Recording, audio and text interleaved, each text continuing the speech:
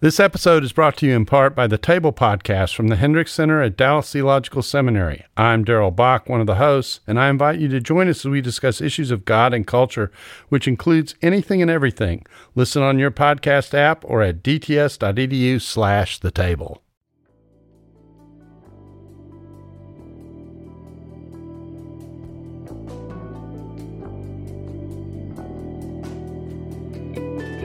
Hey folks, this is Mike Cosper, and on October 27th, Harbor Media will begin releasing our first full season of a podcast.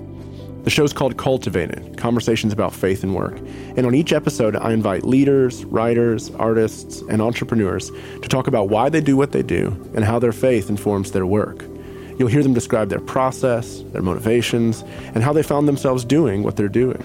I was talking to a bioethicist the other day who said, when I go into these meetings and we're having true ethics conversations about how we should think about science and medicine and embryos and so on and so forth, I look around the room and there's not one Christian standing there having those conversations. You'll hear their thoughts about Christians and the marketplace and Christian culture. A lot of what passes for Christian media, I think, is very deeply dangerous, and we just kind of let it go because, it was made by Christians. God's Not Dead, for instance, as a film or as a franchise, as it's becoming, the God's Not Dead cinematic universe. In that cinematic universe, atheists are hateful, always.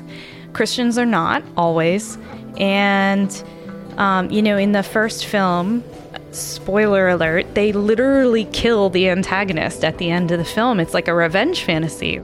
They tell their stories, which often involve a meandering journey into their life's work. Just love the outdoors, so that when I went to college, I wanted to be a park ranger.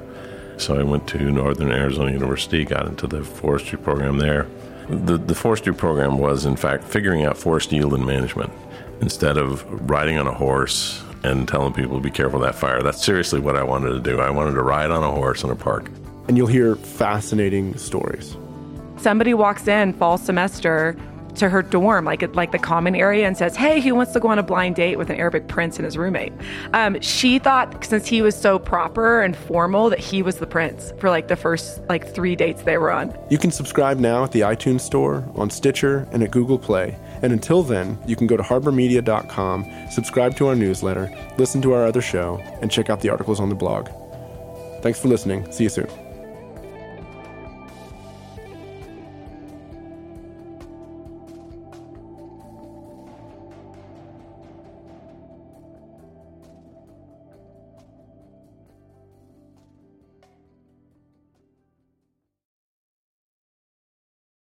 This episode was brought to you in part by the Truce Podcast. The new season examines the connection between some evangelicals and the Republican Party with the help of world-class historians.